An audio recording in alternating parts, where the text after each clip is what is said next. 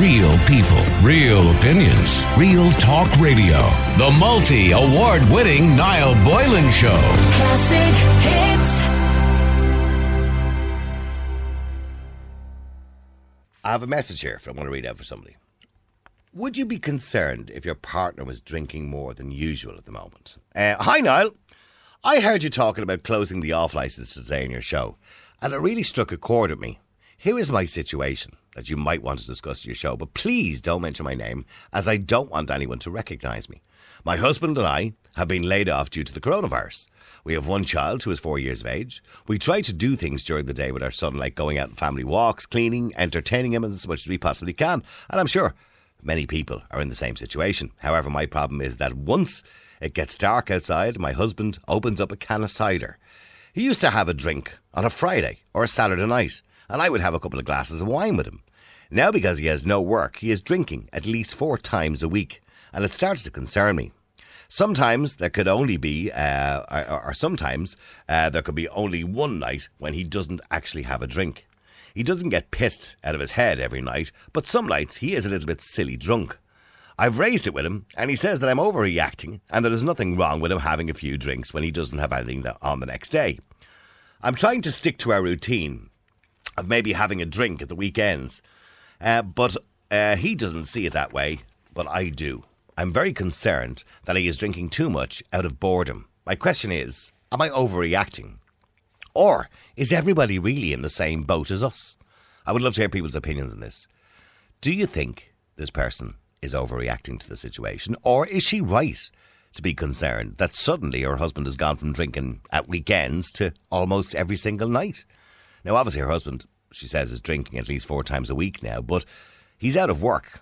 And I suppose he doesn't have a job to go to the next morning. Would it concern you? And I suppose what she's trying to say is we've probably learned more about our partners now than we've ever learned before, because we see them more. And you might start hating them. You might start loving them more. I don't know. It depends on the person. You know, I mean, if you're not used to seeing them so much, what are we learning about each other?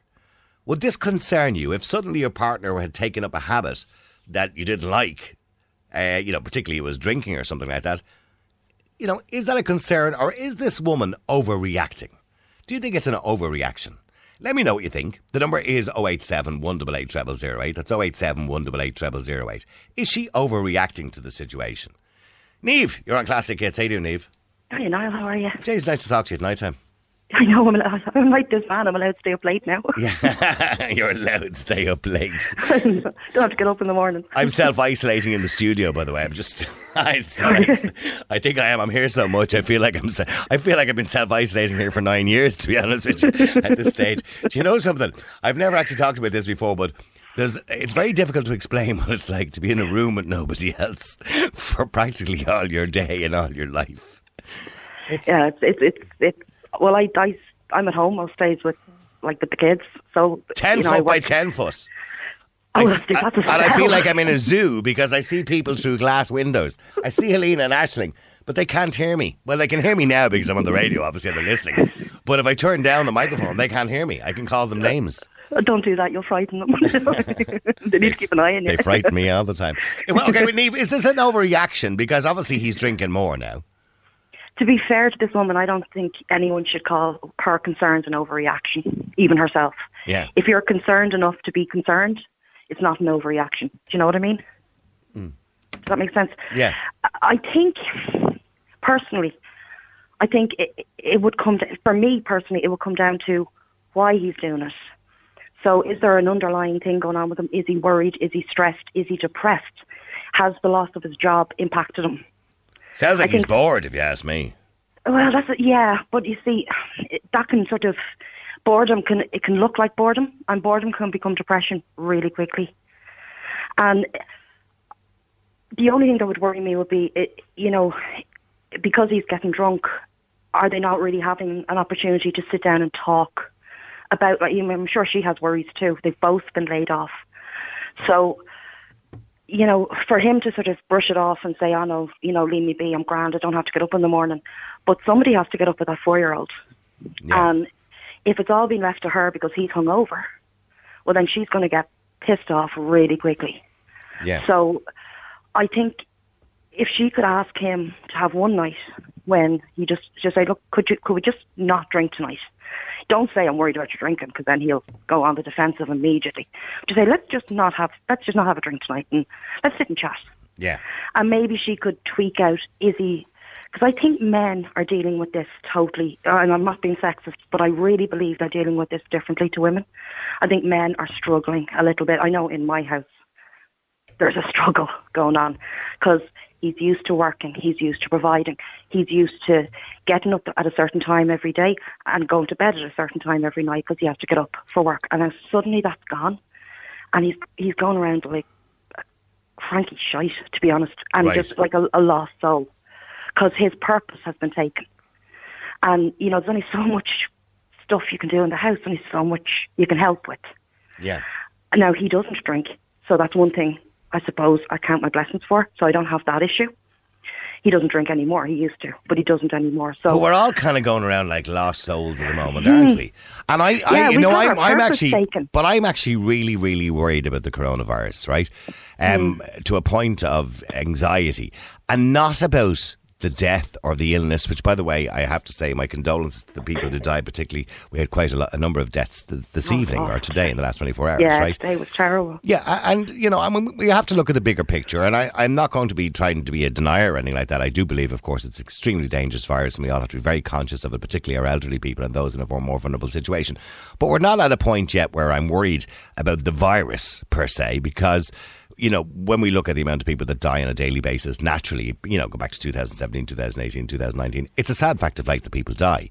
And generally people who die are people who are more vulnerable, or people who have underlying illnesses. And when we get to a point where I believe that it's more dangerous, then I get more concerned about that. And I do believe the strategy the government are running is the right strategy to try and obviously keep the pressure off the hospitals for the time being. I don't know what their exit plan is, if you know what I mean, because we need an exit plan, because at some point we're going to have to put pressure on the hospitals, I believe, unless we have a vaccine very quickly, which is not probably going to happen. But my biggest concern is about people's mental health currently through this, and people's anxiety, and the not knowing what's in the future and not knowing what the future holds for us. That's my biggest worry for everybody, because I think that could cause more problems to us than the amount of people that are dying from the actual virus. I do believe that can be very problematic. Absolutely. I found myself, I am constantly weepy. The slightest thing is setting me off. And it's ridiculous. That isn't me. I'm not like that. But at the moment, it's just, I can't escape this. It's everywhere. Even when you try and watch something that isn't COVID related. I know. But Niamh, we're the same. Myself and Aisling sit in the office every day, and Helena, and we say, right, what are we going to talk about today? And every day we have the same conversation. I say to Helena, let's try and do something that's nothing to do with the coronavirus, right? And then and Helena would throw a topic up, and I go, yeah, no, but yeah, I suppose we could always say that during the coronavirus this happened. And we always end up coming back to it because it's the only thing people want to talk about. We're like sponges for this information. And I find myself doing it myself. I go home and I watch 6-1 News. I'll go home tonight after work and I watch Sky News, and it's 24-hour coronavirus. I almost felt like cooking the popcorn last night. I watched Donald Trump for 1 hour and 45 minutes last night at his press conference. I thought it was hilarious, by the way. I love the way he deals with the reporters. But he's terrible, isn't it? And I actually enjoyed it. It's like popcorn television. But it's just wall-to-wall coronavirus. And I don't believe as human beings, I don't believe we're able to take that much. No, we're not. You know what I mean? I think we're getting to the point where it's like a glass, and we keep filling this glass, and it's going to overflow. And there's only so much that we can take. And I totally agree with you. The government are doing whatever you voted in the election. You have to admit they're doing a good job. I'm not. And you know, it's something that they, as human beings, have never faced before, or as leaders, as delegators. Yeah. So, you know, and they're getting it wrong sometimes. They're getting it right sometimes. They're taking advice from the WHO. They're taking advice from other countries. And what are other countries doing in the strategy? Has it worked? We don't know whether this strategy will work. I'm now a bit concerned because we started this strategy a week and a half ago. We were supposed to start seeing the results of it now. And today we get the biggest number of deaths. Yeah. So, you know, and that concerns me. Now, don't get me wrong. I think the flattening the curve will happen. But again, my problem is that there's no exit plan. There isn't. No. Because if somebody said we'll have a vaccine in 4 weeks, you know, that'd be great. There's an exit plan because we can exit to the vaccine. but we don't have an exit plan. We don't have a plan to say, well, at some point, we have to remove restrictions. And when we remove restrictions, more people are going to get it. And when more people get it, it's going to put a bit of pressure on hospitals and what have you. And, you know, some people are going to die, sadly. People are going to die. And that's a fact of life that we can't escape, right? And when are we going to do that? And how are we going to do that? And if we're not going to do that, are we going to wait for the vaccine? And if so, does that mean the country's going to be closed down and the world is going to be closed down for the next year and a half? But the problem is that, you see, this is where I have a problem. It's my own fault. I sat and watched Claire Byrne last night. And when she wasn't talking about the coronavirus, she decided to really finish us all off by bringing on an economist. Like, oh, Jesus. No. You know, just when I'd had enough of knowing that probably, you know, hundreds of people are going to die, they say, well, you're probably going to have about 5% left out of your wages for the next year and a half. But don't worry, it'll be grand. Like, oh, you know, and in a way, I can completely understand if this man is drinking to blot out stuff, because my worry would be if I started drinking, I wouldn't stop, because it would blot it out. It would take you away to that place where, you know, everything's sunshine and roses, and, you know, but the problem is it's there the next morning.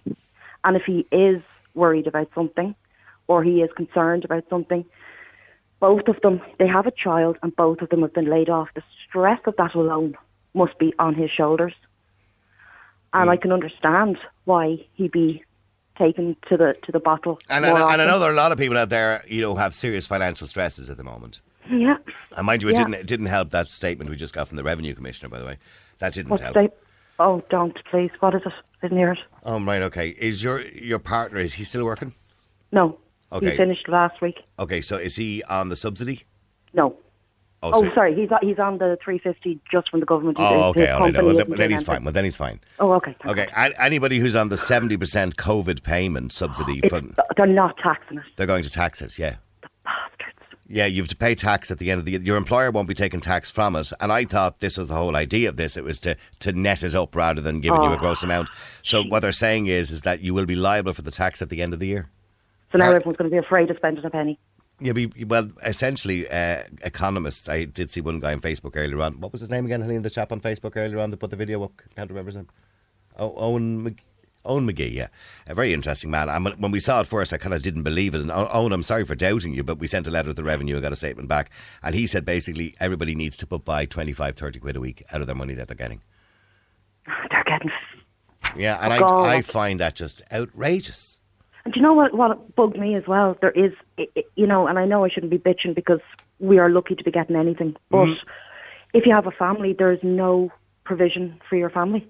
Yeah. You literally get that money, and it doesn't matter if you've got one child or you've got 10. They don't take them into account until it comes to the job seekers way down the line. Yeah, I mean, don't get me wrong. I understand it was an emergency payment, and I hope your husband gets his job back. Will he be? Do you think he'll get his job back?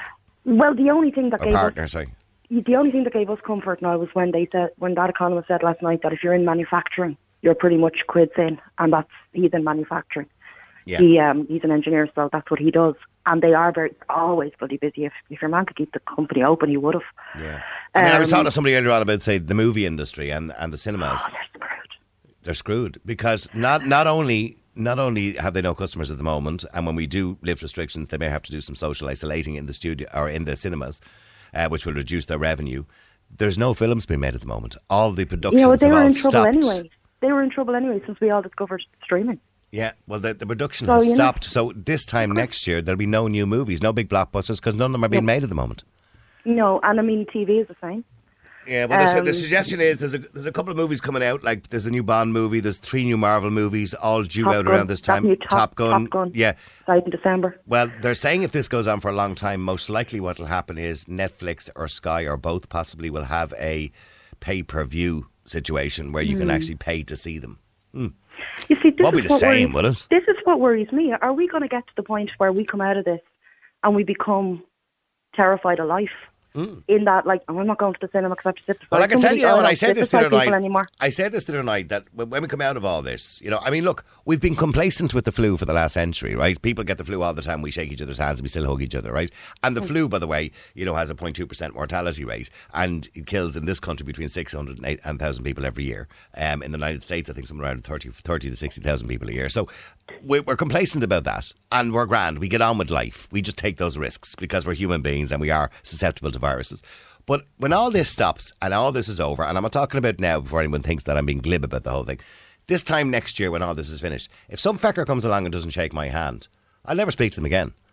If somebody comes to me, I'm sorry, I'm still keeping my social distance for the rest of my life, I'll say you're an arsehole. You know what I mean? Because I don't want us all to turn into Howard Hugheses. You understand what I'm saying? I don't think it's going to come to that, but I think this has become like Pavlov's dog slightly. It's like every time an ad break comes on, you're almost tempted to go and wash your hands because you're told to. I know. Do you know what I mean? Well, and by the way, I don't disagree with that. I mean, and maybe that's a good thing. Maybe that's a good thing going forward, that we all wash our hands a bit more. But is that going to get into our heads? And are we going to say, I'm not going to a cinema because if I go in the first week that movie is released, it's going to be too full in that cinema? Yeah. God knows what they have, because it's been drummed into our heads. And I want us to go back to hugging and kissing on the street and being friendly, because there is a horrible bloody atmosphere out there right now. There's a real judgmental atmosphere. I was coming out of the garage today. I just popped in to get a pack of cigarettes. And as I was coming out, there was a woman walking in and she had her mask on. I didn't have a mask on me. And I opened the door, but as she walked in, I kind of held the door open for her. And she walked straight past me and completely blanked me and was kind of avoiding getting close. Now, I was nowhere near her, but she was avoiding getting close to me and ignored me. And I said, I mean, why are we all turning into horrible people? There's no rule for COVID that says you can't say thanks. I went out for a walk with my little lad, he's 10, and I got shouted at. He got shouted at. I wouldn't mind if they shouted at fucking me. Shout at me all you want. Leave my 10-year-old alone. And what did they say to him? How dare I have my disease-ridden little child out. Oh, my God. Now, he was walking beside me. It was in a forest that is, I can see from my house. It's much less than 2 kilometres away. And to be perfectly honest with you, only I held my tongue. I'm not going to show myself up in front of him. They called him a disease-ridden little child. Yeah. Do you know what? She was about 85, and I felt like saying, will you get your feckin' old carcass home then? Yeah. But if you're that concerned, you shouldn't have been out in the first place, Mrs. Yeah, okay. Yeah, you know. I know, understand. And now he won't go out. I'm not going out again in case I get shouted at. Oh, stop. Okay, well, let me get back to the topic if I can. Stay there, please, Niamh, for a second. That's horrible. Dermot, you're on Classic Hits. How you doing, Dermot? Niall, good evening. Niall, can I just say, it's the weirdest thing to be sitting here for 15 minutes listening to the two of you. I feel like I'm out for a walk and I'm listening to a husband and wife in the house, and I'm up at the window and I'm fucking earwigging the two of you sitting down at the table having a chat about the day. Yeah. Well, Dermot, you could be like Uncle Dermot who's come in to have a chat with us. Yeah, okay. Hang on, I'm just going to knock at the door there now. Can you let me in there now? Okay. I know I'll join the okay, knock at the door there. Go on. Right, here we go. Yeah, I'll put the kettle on. Leave, go and open the door for Uncle Dermot. I'm putting the kettle on. He's a tea, that fella. Are you my brother or her brother? I don't know. I don't know. He's that weird uncle that we don't really know. The weird uncle that only calls drunk at 4 o'clock in the morning. When I was a kid, I had an Uncle Michael, right? And we'd only ever see him at Christmas or his birthday. Yeah. And usually he'd ring me mother at 3 o'clock in the morning, pissed out of his head. And my dad would go, it's Michael, don't answer the phone to him. Don't answer the phone to him. He'll be over. And as soon as she'd answer the phone, I'm on my way over, Lily. And he'd come over, pissed out of his head at 3 o'clock in the morning. Sorry, Dermot. Anyway, Dermot, getting back to this story. Okay, so the husband's taken to, drinking a bit more because he's off work, obviously. Is that concerning? It is. It's a symptom. Look, this you have to take everything into the bigger picture. We've never, as human beings, been in this situation in the modern world. We hark back to the 1918, the last time we had a pandemic. The Spanish flu, yeah. It was 102 years ago. There was no TV. There was World War. There was everything. We were a totally different generation of people then. This is, in modern times, it is the greatest plague, the greatest catastrophe that has hit human beings. So every single thing that we're learning every day is new. Human beings have never, ever, as we say in 100 years, have ever been forced to be locked down in their own homes, give up their work, to lose total control of how they live their lives. And yes, this is just, is it a problem? It is a problem for this particular lady and probably down the line for God knows how many people. People that are susceptible to stress, to taking a drink because of stress. For an awful lot of your lady. Sorry, Dermot, how many sugars do you take in your tea? Oh, what's the lady's name? Neve. Neve, 1.5 sugar there, love. Make sure, and any biscuits. Neve, get the good china. Get the good china out. It's Uncle Dermot. Yes, Neve, the best of China, Neve, the best of China. Why am I making the tea? I don't. Anyway, I'll go on. You're the woman. Helena just said to me here the same thing. Why is Neve making the tea? I wouldn't trust you two to make it. Because we're both misogynists. All right, we're both male chauvinist pigs, the pair of us. Yeah, no, I know, and I do understand what you're saying, Dermot. That this is something we have experienced in our generation. And I often wondered, by the way, when I thought of elderly people, what it was like to be around during the war, particularly when the Germans bombed North Strand by accident or whatever happened at that particular time. Yeah. And what it was like for the Glimmer Man to come around and put out the lights in the morning and put on the lights at night. I'm sure you've all heard of the Glimmer Man. He used to have this big long candle thing because all the street lights were gas. That's correct. Yeah, and the Glimmer Man would come out and light them up at night, and he'd put them out in the mornings. And I often wondered what that life was like. But now we're kind of getting a bit of an insight. But I've spoken to people on the air, one or two people who were around during the war, and they said this is worse because they said at least they could leave their homes. Absolutely. And to be fair, Niall, you have to understand they lived, with all due respect to them, they lived a much more simpler life. They had less. They weren't worried about cancelling their holiday to Spain. They weren't worried about cancelling holidays, and they weren't worried about kids and mobile phones. They weren't worried about kids getting stressed. They weren't worried about they lived a simpler life. And they'd less information. They didn't know really what was going on, apart from when 6 o'clock when the newspaper came out. Newspaper a day. Yeah. They didn't have Sky News telling them what Hitler was doing every day. Yeah. Exactly. So the point is we went from everybody out, everybody full blast ahead and planes in the sky, and we're going on holidays and we're doing this and we're doing that, we're doing. No, that's the way human beings are. And I have a theory, I'm sure, on this virus, that it is going to change, and it should change the way we behave and the way we live our life and the way we see things.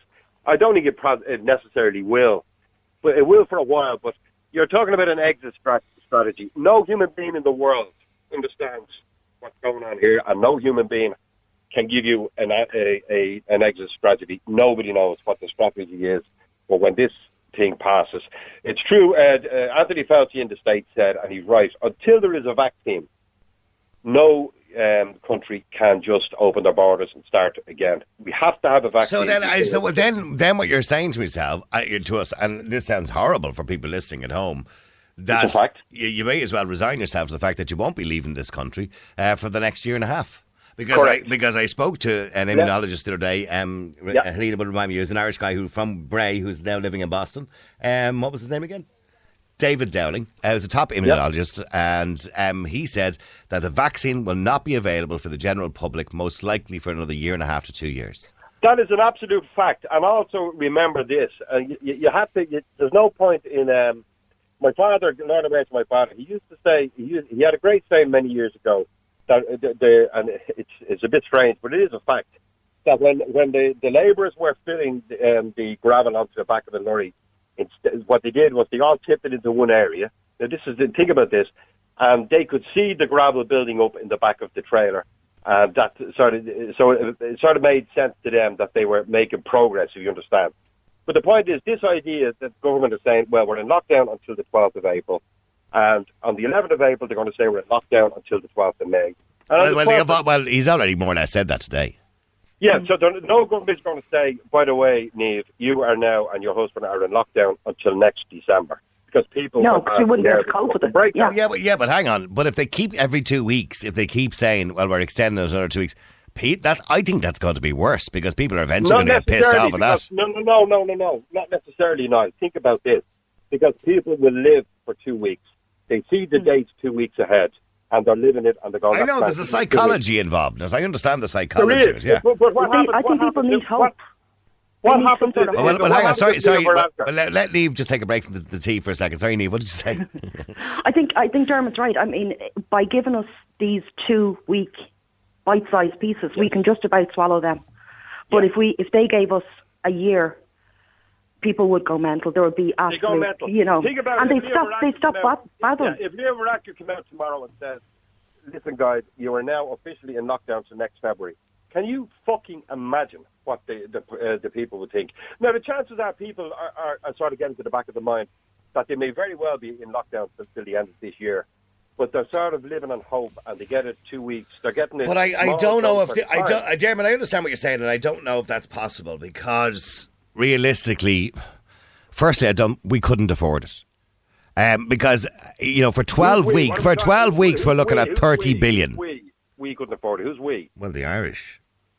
Well, what about the English and the French and the Spanish and the Italians? Well, then let them all worry about their own countries as well. I mean, what we literally have to do then is throw the rules out the window and start printing money. Yes.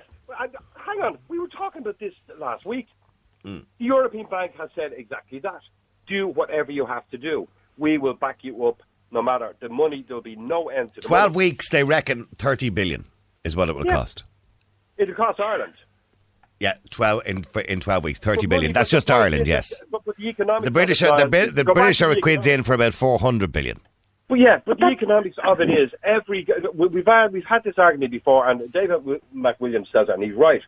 If it was one country that was ruined and all the factories were closing down, the whole lot, and this country was on its own, and and there was nobody to help this country, Ireland, for instance. We had to borrow, and we had to do this, and we were getting penalised with interest and all that. Then it would be tragic for Ireland. But every country in the world is the same. The economy is going into hibernation, it's going into a coma, and as soon as this is over, the whole thing will lift, and every country... Well, I'm glad you're so confident, because I also heard another economist talking about this recently, and he reckoned a month... Okay, exactly what you said. It's not similar to an ordinary recession, that once the economy starts again, we can give it a kickstart with a stimulus, financial stimulus, and we should be able to kickstart it fairly well, right? And 90% of it should be okay. But I did hear another economist saying that the longer we go past that month, say for every week or every month we go past that, 5% less of those businesses will reopen again. You are bang on the button, but the bottom line is we have two choices. This is not multiple fucking choice. This is two choices. You either beat this virus or you don't. If you don't beat this virus, you gotta look. But hang on, you gotta look at. There's two things to look at here, you know, and that's. And sorry, Neva, if you want to speak at any time, please do. I'm not trying to silence you. You gotta look at this from both sides. Okay, people are dying, and you know, people dying, by the way, is a fact of life, right? We die from all. I know it's coming. Yep. 30% of people in the world die of cancer. You know what I mean? Yep. So, and last year in this country, in the first quarter of this country, last year, 8,500 people died in the first quarter of the year. So for a multitude of different reasons, be it pneumonia, cancer, all different reasons they died, right? Car accidents, all sorts of carry on. Right? I understand. And people die.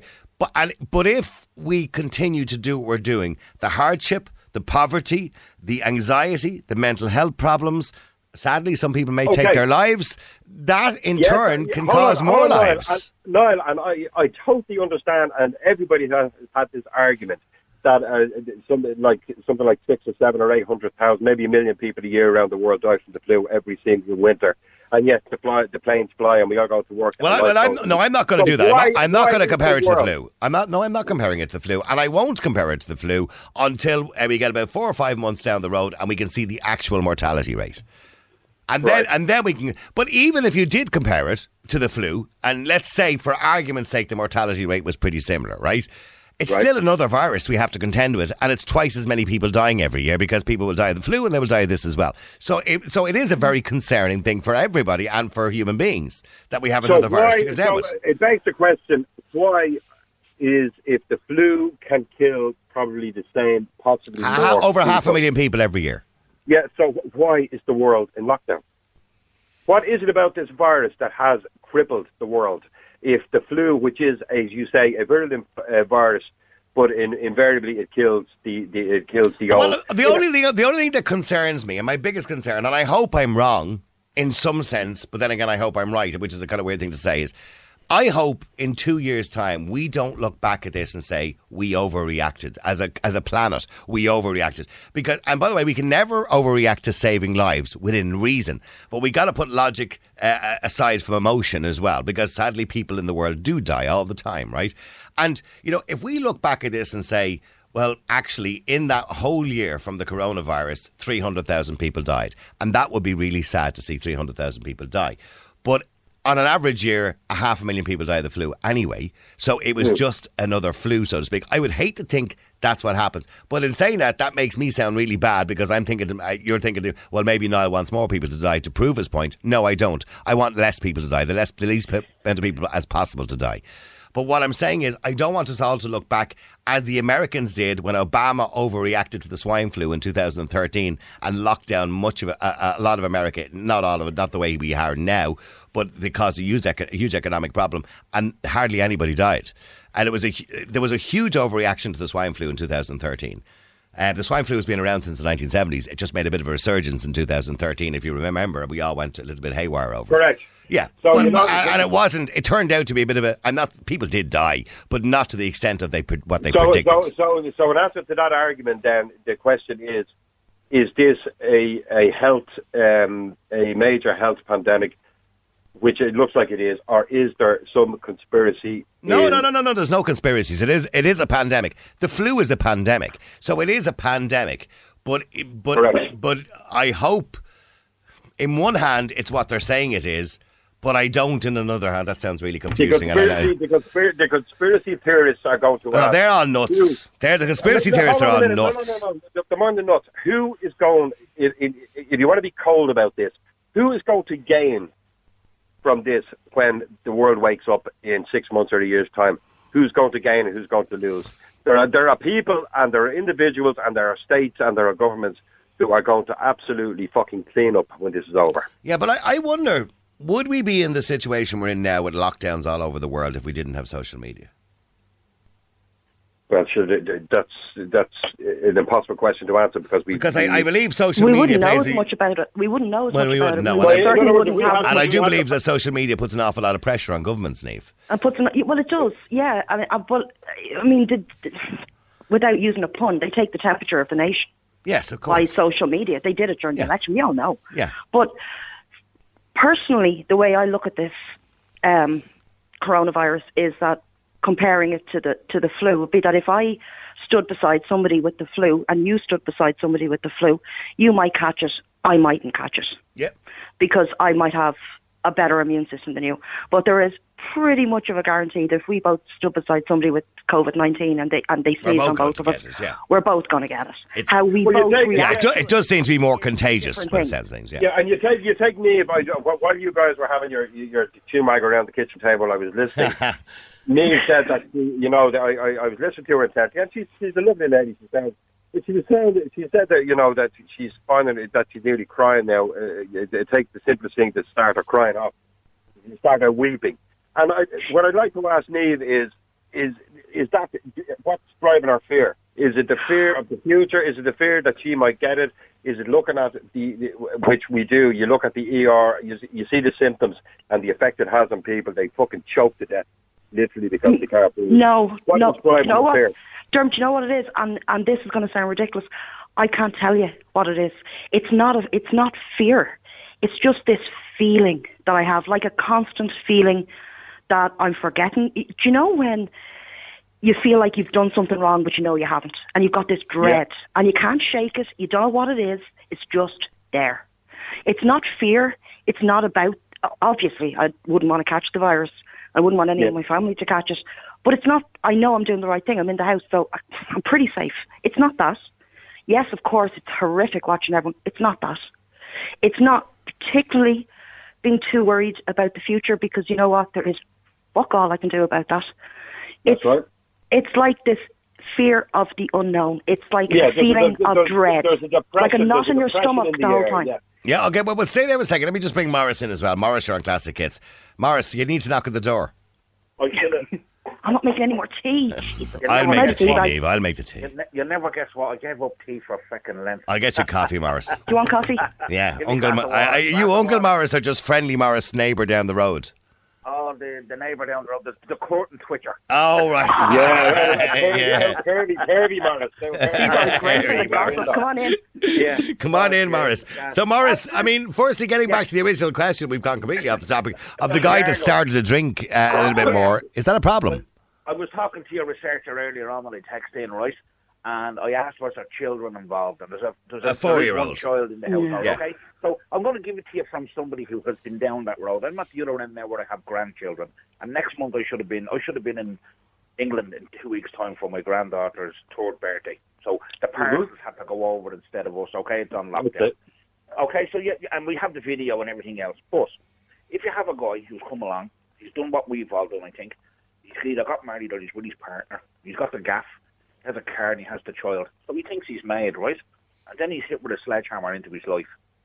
And the weakest thing a man can do, or the quickest thing he can do, is turn to drink and say, it'll be all right, I'll just have a few drinks and it'll go away. Absolutely. My father was that generation, okay? So when she sees him doing behaviour, that's not good. But the only thing, I've been listening to the 3 years now, okay? And there was little bits of laugh. You need to have laughter in your life every day. I pull over every day when I'm having my lunch, I put on something funny on my phone, and I laugh, and I have a good belly laugh. Doesn't matter what it is, once it makes me laugh. So really, what you're saying, Morris, what you're saying is that we should have this kitchen table chat every night. I think so. I think we need to get back to talking to each other. And I think I've been in that situation where that goes on. Sorry, Morris, this is the reason I said to Niall last week when he came back on the air for the first time. And I'm not sure he got it. But I did say, like, we all over the years had a bit of crack at our arguments and the whole lot and whatever. Yeah. But the responsibility when you have a major isolation and depression and situation like this is Niall Boylan himself. And to be honest with you, me as a regular contributor, absolutely, contributor, Niamh, the voice of reason.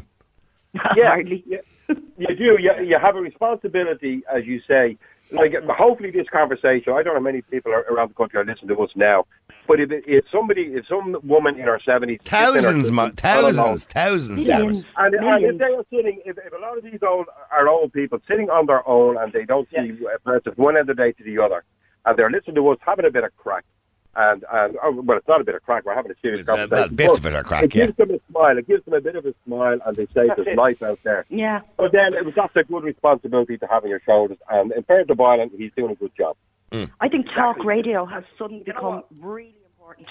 Yeah. Oh, it has. Because people want to hear a voice. Yeah. And voices of reason sometimes. Maybe, I mean, I listen, I'm not going to say which show it was because I do like the show. It was a radio show earlier on. And there was a lot of doom and gloom. There was a guy on, an expert. There's always an expert. Welcome to the live. No, it wasn't him, no. Because that's on the other. Welcome to the live. Watch your hands. Watch your hands. Sure. Go on, you're out of it. Come on. His name begins with another eye. But there was wash your hands. There was do you know what? He's forever giving out his condolences. Condolences to you, and condolences to you. Yeah. If I listen to Live Line long enough, I hope I get the virus. It'll be a blessed rule. Oh, look, God forgive me, I'm saying that. God forgive you, Niamh. Sorry. Yeah, sorry. Who's that? Dermot came out with that. I'll tell you one thing about Joe Duffy. He was the first kid out of Ballyfermot to go to Trinity College. Oh, he was? And I met Joe a few times. He's a lovely fella, by the way. He's a nice guy, you know what I mean? Yeah, but he's almost become a parody of himself, in fairness. We have the hands washed off us. He tells us to wash our hands 25 times in an hour. Wash your hands. Give us the text numbers. Text this now, wash your hands. I can't do both, Joe. Maybe I think maybe we had enough. You know what I do like about. I shouldn't be plugging the Joe Duffy show, but you know what I do like about the Joe Duffy show. He's on after you. It's all right. No, I know, yeah. But every single caller I must have a bet with somebody that how many times his name is mentioned in the show. Every caller goes, and I'll tell you, Joe, I was there, Joe, right, Joe? Hello, there, Joe, I was standing there, Joe, and it's just Joe. And Joe has two words that he says. Sure. And why did you let them do that? Why did you do It's a Ballier thing. There was a caller on one day, and they were telling him about a tourist had been robbed outside Busaris, right? And I'm sure the man is doing the show, God knows how many years now. And like me, sometimes you're distracted by something else while a caller is talking, right? It's happened to me once or twice, right? Helena would be telling me something that's coming up in a few minutes, or I have such a person on the line or whatever, right? And you wouldn't be actually listening to the person. It's very rare that I would ever do that. It was just that if something important has happened, right? But anyway, no, I shouldn't be telling the trade secrets. But anyway, Joe was there and your mum was going on. And I tell you, Joe, they were standing there, Joe, and all of a sudden this fella ran over, Joe, and he grabbed the bag out of her hand, Joe, and went running. And one of the local scumbags, I'd say he was about 24, 25, Joe, and I called the guards, right? No, so I stood there for ages waiting, and the guards never arrived, Joe. And then Joe then suddenly woke up then, right, at one point. Yeah. Did you call the guards? I just told you I did, Joe. How old were they, do you think? I just said 25, Joe. And it was like, it was so funny to listen to. But he never lets you slag anyone off. That's what really annoys me. Just when the conversation's getting good. Yeah. Somebody is about to get really into something and he goes, no, we can't allow that. No, because he's working for the national station. He worked for the national station. I heard him the other day. Somebody was having a go. There was an old man the other day. He was in his 70s and he was talking about going out. He wanted to go out and somebody rang up and started calling him selfish. And Joe said, we won't have any of that name calling. No, he's going, bring it on. It's good radio, Joe. Yeah. You encouraged that, no? Yeah, sorry, Morris. Worse than that. Yeah, sorry. I just wanted to let you know, two things happened today. One was a good thing, right? And the good thing was I was driving in a certain area of Dublin and I saw 4 swallows flying around an old steel shed. Come on, Jesus. To me, that's the summer that's coming and the season, right? And the other thing is the opposite end of this bloody virus. I have a niece who was tested 19 days ago. She's 11 and she hasn't got her results back yet. I know. I had a friend who was tested. I'm going to bring him on the air in a second to tell you all about it. He was tested nearly 2 weeks ago and only got the results yesterday. But I mean, the point I was making about this other radio show I was listening to today, right? It wasn't Joe Duffy. And there was an expert on it and it was all doom and gloom. And he was telling about, if you're a smoker, you have a 50-50 chance of making it and you won't see Christmas. And I go, stop, would you? For God's sake. I mean, just makes you want I to feel smoke. bad enough about the whole thing. Now you want me to give up my smokes as well. You know what I mean? I had about 30 cigarettes watching Claire Byrne last night. I was like, something's going to get me. I may as well go happy. But stay there a second. Let me go to Russell as well. Hang on. Russell, you're on Classic Hits. I'm way behind here tonight. Russell, hi. Hello, Russell. Oh, where is he? Russell has the virus. Russell, are you there? Yeah. Russell's gone. Russell gave up hope. Yeah. Can I say to anybody, and I can put my tuppence worth in here, to any particularly elderly people who, and as you say, you do have a lot of elderly people that listen to your show and they depend on it at night time. Just basically keep the chin up and we'll entertain you. You ring me any night and I'll get on and we'll have the crack. We don't necessarily have to talk about a particular subject. We can just get on and just talk about. Actually, your show shouldn't necessarily be talking. Oh, hold on, stop for a second here. Hold on, can we all just stop? Why? No, listen. I'll tell you what's not happening. No, listen to me. Do you know what's not happening? Just while you were talking to me, right? Helena's at the walk. Helena, say hello. Helena walked in, keeping her social distance, obviously, right? Helena walked into the studio. Now, I have only seen this happen maybe once in the last 9 years. Yeah. With a cup of tea. Oh, we put the goo on her. Where's a cup of tea? She just walked into the studio with a cup of tea for me. She made tea for everybody, I've just been told. So, right. Russell, are you there? No, Russell's just taking the piss now at this stage. Okay. Russell's having a bit of a nervous breakdown there. I don't know where Russell's gone. He's just gone anyway. But I would genuinely suggest, Niall, over the next couple of weeks, while you're having your tea that Helena made you with your sugar and the whole lot, right? 4 sugars. I suggest that your show should be an entertaining show. No more.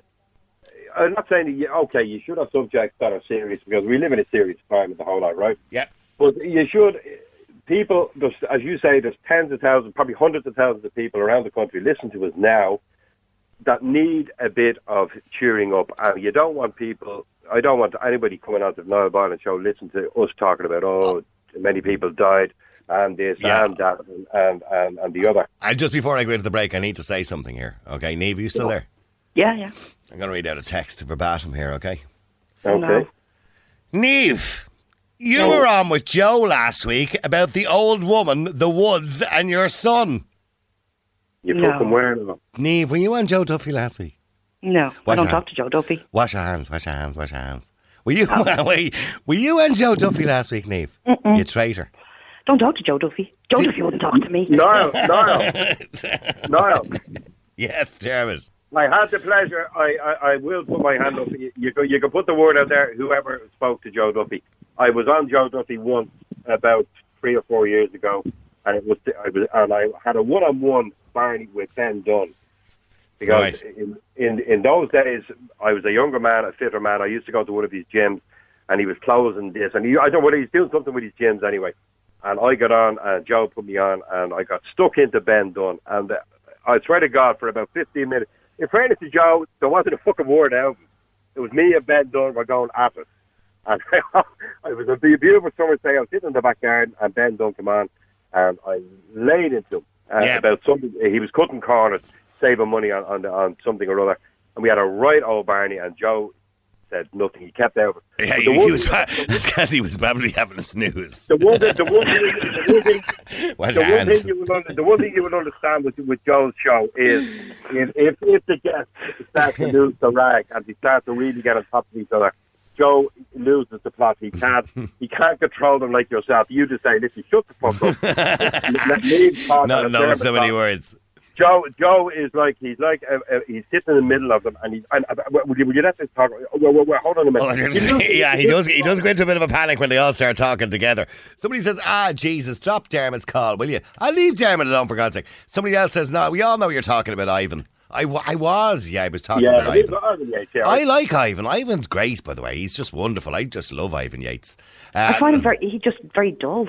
Do you? No, he's great. I think he's a cheeky shite. He's a major dry wit. Yeah. He just is absolutely. And I've worked with him a few times on the Tonight Show, because as you know, I'd be on the telly every now and again. It's my claim to fame. But I'd be on the Tonight Show, and I have to say, I actually like working with Ivan. I don't think Matt likes me. You know what I mean? Maybe Matt doesn't like himself as well. I don't know. I just don't think Matt likes me. But I get on very well with Ivan. I think Ivan likes me. Maybe we think alike, maybe. Okay, got to take a break, lads. Thanks very much indeed, Dermot and Niamh. It's been a pleasure. As Bye always. now. Bye. Real people, real opinions, real talk radio. The multi-award-winning Niall Boylan Show. Classic hits.